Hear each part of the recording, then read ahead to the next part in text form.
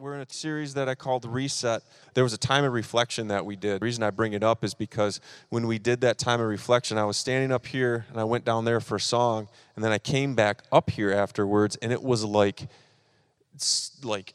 I don't know how to explain it. It was like all of a sudden something was extremely lighter in the room. It was like the recess bell rang and you're running out the door and heading for recess. It was, I don't even know how to explain it. So something really happened during that time of reflection. One person in particular came down afterwards, and she had said that she literally felt something lift off of her. Like there was this weight, this heaviness, because she was stuck living in the law. We talked last week about the difference between living in the promise and living in the law. We camped out around Galatians 3, and we talked about how the thing that makes us right with God is Christ alone and Him crucified, and that's it.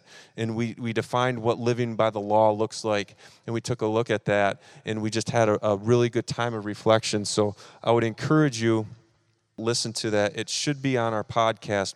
Moving on, we were looking at Galatians and what Paul was really trying to do with the church of Galatia, and what he saw a false gospel coming into the church. So he's really trying to correct a couple things, and that one of the main things was doctrine, which we talked about last week, and one of the other main things that he talks about is unity, and that's what we're going to talk about this week, is what unity looks like. And really, I did a really good job at staying in Galatians last week. And this week, I don't know if I'm going to be able to do that because I'm starting with Psalm 133. But this is just such a great picture of what unity looks like. Psalm 133 says, "Behold how good and pleasant it is when brothers dwell in unity. It is like the precious oil on the head running down on the beard of Aaron, running down on the collar of his robes. It's like the dew of Hermon, which falls on the mountains of Zion. For there the Lord has commanded the blessing, life forevermore." So this psalm, David is comparing unity to like being anointed. Like God anoints unity. And it's so important as believers that we understand what unity looks like, because when people are looking at us, they're needing to see the image of Christ. But if we're not in unity, they don't want anything to do with us. Like, why do I want anything to do with that? They can't even get along themselves. So we're going to look at unity a little bit. As I encouraged you before last week, when we study the Bible and look at the Bible is originally intended to read it book by book. I mean, there's topical biblical studies and stuff like that, but sometimes when you just pull certain scriptures out of certain areas, you're not getting a full picture. So what I'm going to do is I am going to camp out around chapter 6 in Galatians, but we're going to back up a little bit just to get a better picture. And this is a perfect example of this as to why you do this. But in chapter 6, it's interesting because it seems like there's a bunch of standalone verses in there that you hear. And once we start reading it and going through it, you're going to be like, oh yeah, I've heard that before. That's where that came from. That's where that one came from. We've heard of them separate, but we haven't really heard it all together in the context of unity. So we're just going to jump right into it. We are going to camp out around 6, but like I said, we're going to back up to Galatians 5:24. So if we can get that on there, that'd be awesome. And I'll explain why I did that is after I read it here. It says, "And those who belong to Christ Jesus have crucified the flesh with its passions and desires. If we live by the Spirit, let us also walk by the Spirit. Let us not become conceited, provoking one another, envying one another." I'm going to stop there because this kind of sets the tone for what chapter 6 is talking about. Without that, it kind of looks like it kind of stands alone. But all throughout Galatians, Paul is painting this picture of what it looks like to have righteousness in Christ Jesus. And then he ties it into how that's needed with unity in the church. But let's look at that really quickly. Galatians 5:24, that small section that we just read, it says, "If we live by the Spirit, let us also keep in step with the Spirit. Let us not become conceited, provoking one another, envying one another. And as I was studying this, a lot of the commentaries, they redefined that word conceited. We really don't have a good word to explain what they're exactly trying to say. We don't have an English word that really matches up to this. So this is all the Rick Renner you'll get from me. I will not go into a word study. It's just not my cup of tea, and he can do way better at it. But this word conceited that they use, the original word is kenodoxos. And it's the old word vainglory or vainglorious. So it says, let us not become conceited or empty of glory, self-deluded conceit, driven by personal delusions, groundless conceit, boasting where there's nothing to boast about, empty pride or conceit, mere pretentiousness. Another way of defining it is foolish fancy, vain, empty opinion. It's based on nothing and it comes from nothing.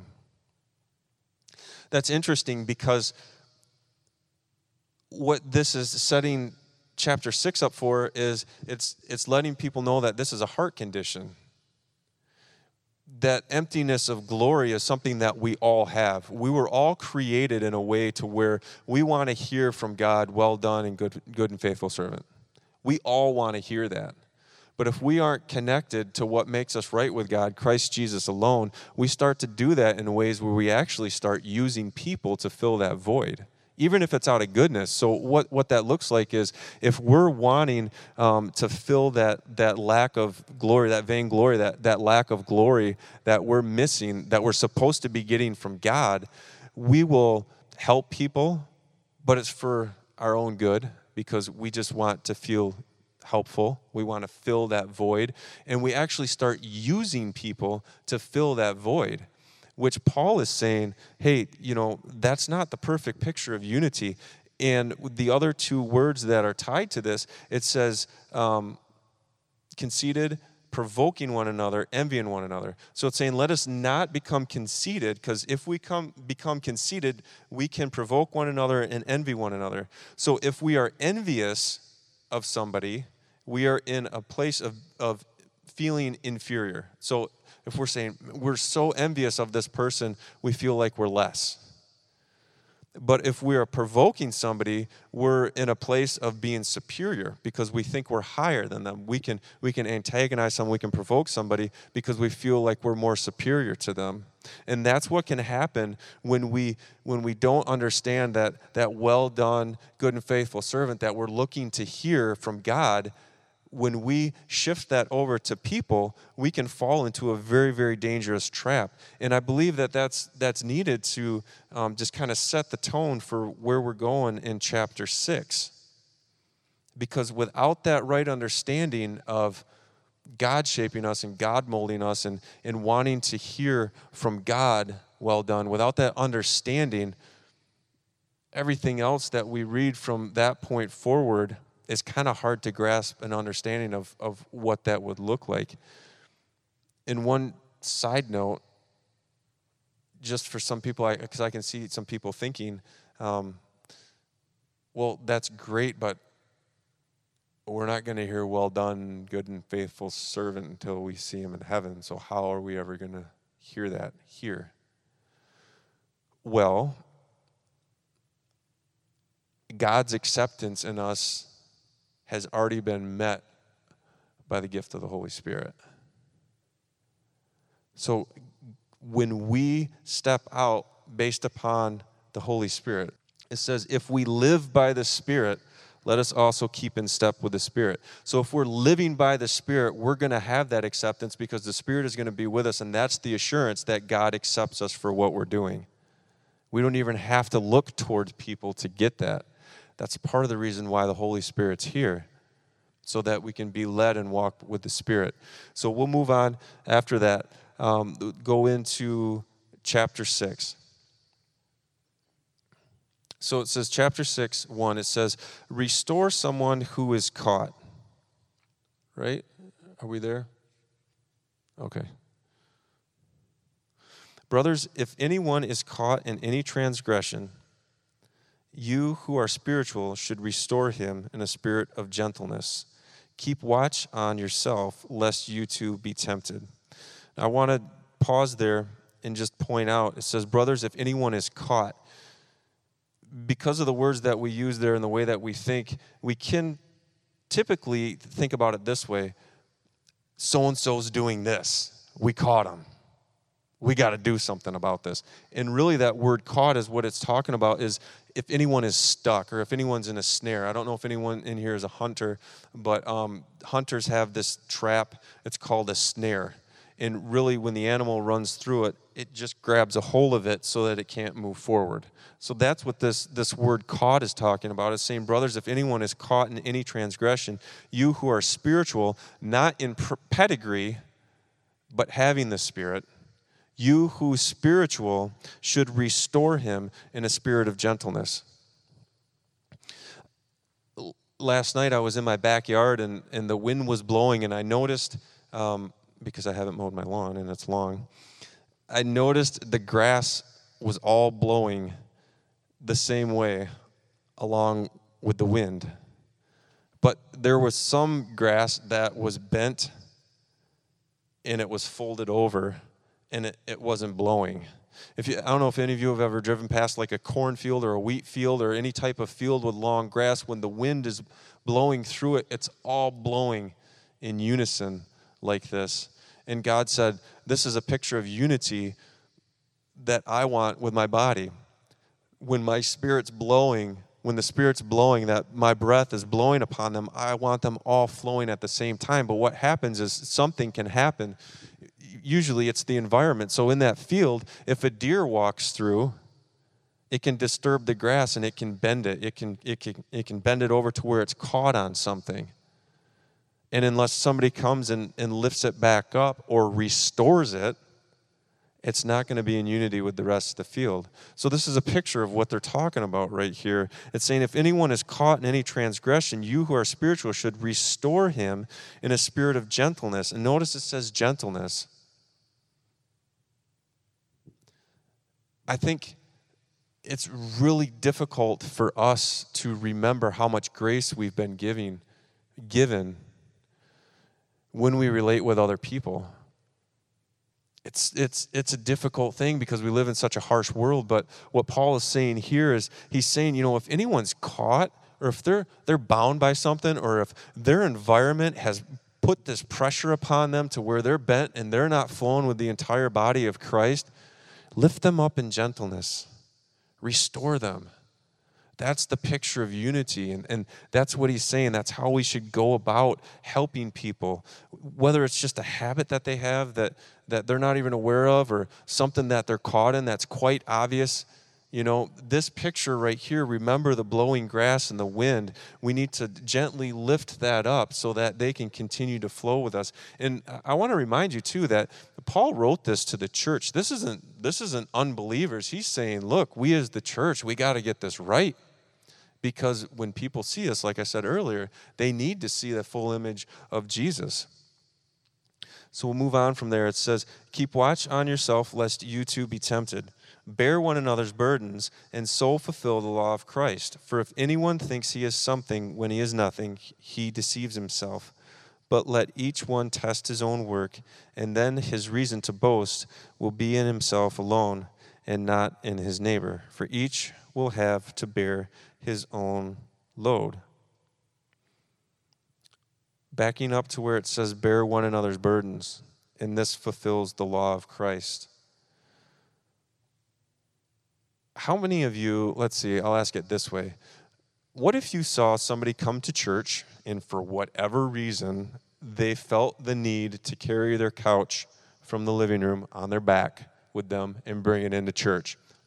Hypothetically, for some crazy reason, and you saw this person coming in from the parking lot and trying to get through the doors, what would be the first thing you'd do? Other than call security?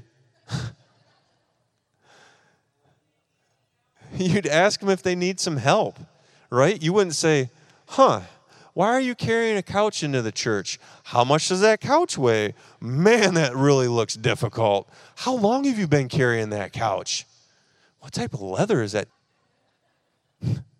No, you would ask them, you wouldn't ask them anything. You would grab the couch and you would share that burden. You would share that load. And that's what Paul's talking about here is when we bear one another's burden, it's not in a way to where we help them because we want to feel good about ourselves. It's in a way where we're actually lightening the load for them and helping them continue on until they get to where they need to be, and then you both set the couch down together.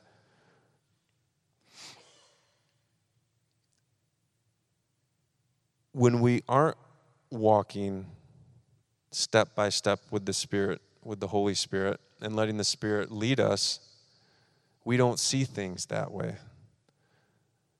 That's why I thought it was so important to include 5:24, 25, and 26 before we got into this, because it just paints this picture of how important it is to have the right perspective.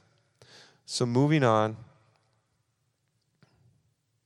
verse 6 says, "Let the one who was taught the word share all good things with the one who teaches." I'll pause right there because Pastor Al would like a Mercedes-Benz. Oh, sorry. He did not pay me to say that. No, I do want to stop there because that's something that can be used for manipulation, and that's just wrong. But I do think there's an importance in honoring people who have been there alongside of you. My wife and I both have a woman who she considers her spiritual mom, and she's the one that first taught me that it was okay to be me, according to what God says. And I highly respect her, and we've honored her in a couple different ways. And after reading this, I started thinking about all of the people who have, sown into me, and thinking about, wow, I need to really make sure that I'm honoring these people, because there's something to be said about what we're sowing into. There's good ground. And as we continue to read on, it says, do not be deceived. God is not mocked, for whatever one sows, that will he also reap. For the one who sows to his own flesh will from the flesh reap corruption, but the one who sows to the Spirit will from the Spirit reap eternal life. This is another reason why it's so important to read stuff book by book, because there is a law of sowing and reaping. It is a legitimate thing. But a lot of the times we hear this verse and we hear it used for other things. But this particular verse is used in the context of unity. He's talking about unity. So he's saying be careful of what you sow into your relationships, because what you sow into your relationships, you will reap. I have an amazing example of this at my expense, and it's a little uncomfortable. But the other day, my wife was at Cedar Point with one of our girls, and I was on my way home, and our other two girls were at home, and I wanted to take them out to dinner or something like that, and we decided on ice cream. So I was like, hey, you want to go get ice cream? Stupid question. Yeah. So we went to go get ice cream, and God bless Houseman's Ice Cream in Byron Center, Michigan. Love them, but they don't take credit card. And I did not know that. So I get their order, they're making the ice cream and everything, and they're like, yeah, it'll be whatever. And go to whip out the card. I don't even carry cash anymore. Go to whip out the card, and they're like, oh, we're sorry. We don't take cards, cash, check only. I'm like, ugh. It's like 90 degrees. I'm thinking the ice cream's probably already melting back there. And so they're like, it's okay. We already started making it. We can't cancel the order.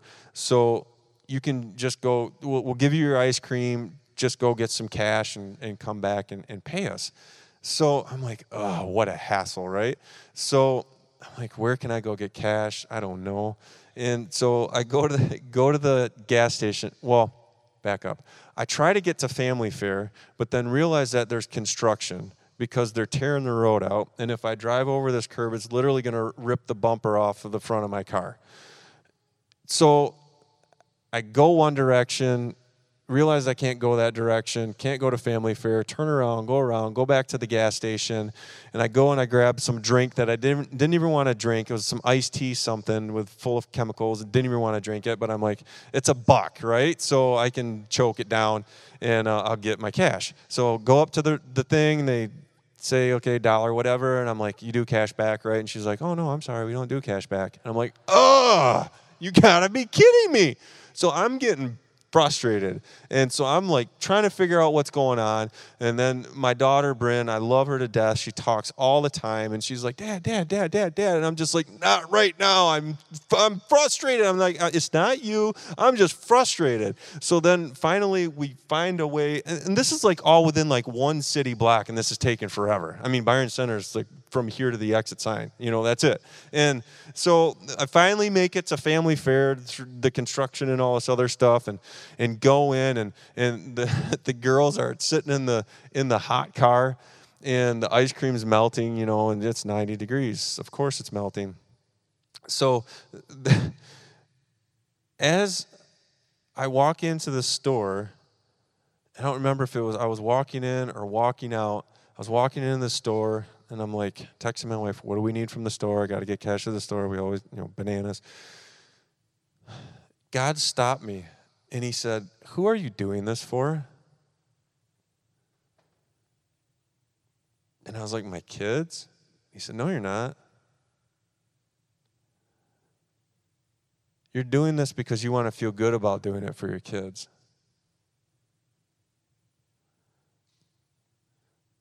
That's what that was talking about.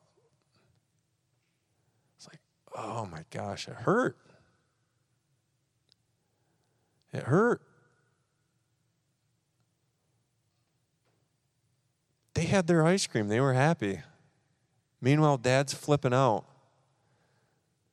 because I wanted it to be an enjoyable experience. I wanted to do something for my kids that was enjoyable, but in the effort of that, I was getting frustrated, and I was totally missing the point that my kids already had their ice cream and they're happy. They didn't care where they were eating the ice cream. They were just watching Dad go on a tyrant show or something. Well, I guess they got ice cream and a show at the same time. So I use that example because this is saying the one who sows to his own flesh will from the flesh reap corruption, but one who sows to the Spirit will from the Spirit reap eternal life. In that moment, I was sowing to my flesh. What did I get? Corruption. Man, it can creep in very easily. And that's with my own kids. Imagine what it's like between us as believers, how easy it can creep in. And this is what Paul's talking about. He's just saying, we got to get this thing right. We got to get this thing right. So then, we'll pick it up in 10. So then, as we have an opportunity, let us do good to everyone, and especially to those who are the household of faith. He's talking to us as believers.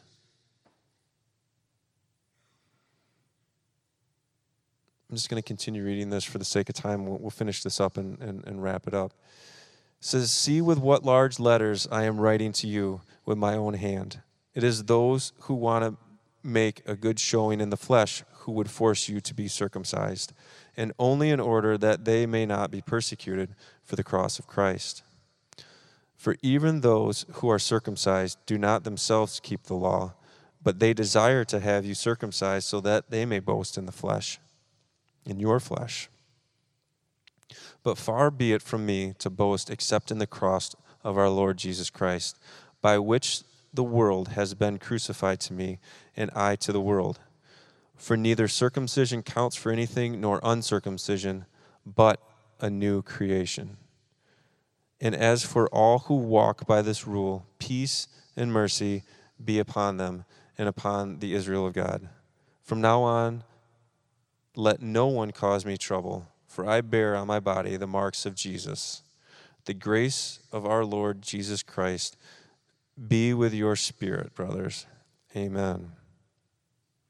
This is just such a great reminder of what it's like to live in unity. It's a snapshot. There's many other places in the Bible that talks about unity, but particularly having the right heart towards one another.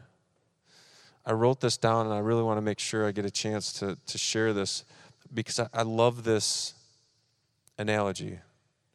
In Isaiah paints this picture of God as the potter and we are the clay. There's even a song about that. I love that song. I don't know, it's like an old Lutheran song or something. Does anyone know what I'm talking about? Abba, Father, you are the potter, we are the clay. I love that song. It's such a good song. But he paints this picture of God being the potter and we are the clay. When he forms us, there aren't any imperfections, and he can pour himself into us to the point of overflowing.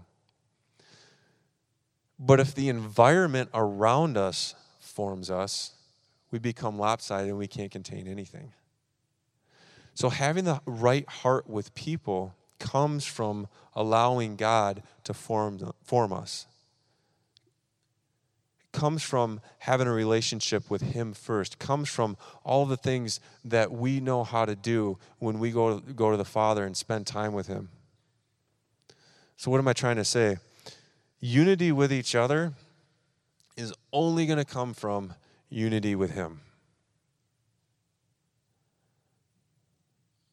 Understanding how to deal with one another is only going to come from our unity with him first and foremost. And that's what I love about Galatians, because it first talked about the doctrine and the importance of knowing where we are with God, knowing that we're right standing with God based upon who Christ is in the cross, and then he goes into unity, because if the one isn't right, we can't have the other one. I truly believe that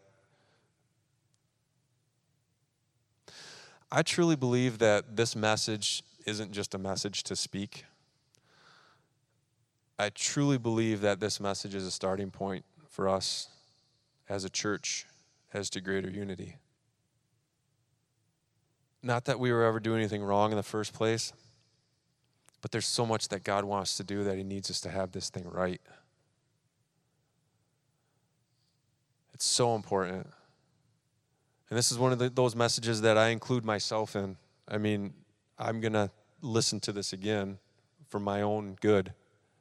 It's going to be one of those things where as soon as I get home, it's going to be tested. And God's going to be like, hey, remember what you just talked about tonight? You ready to walk that out?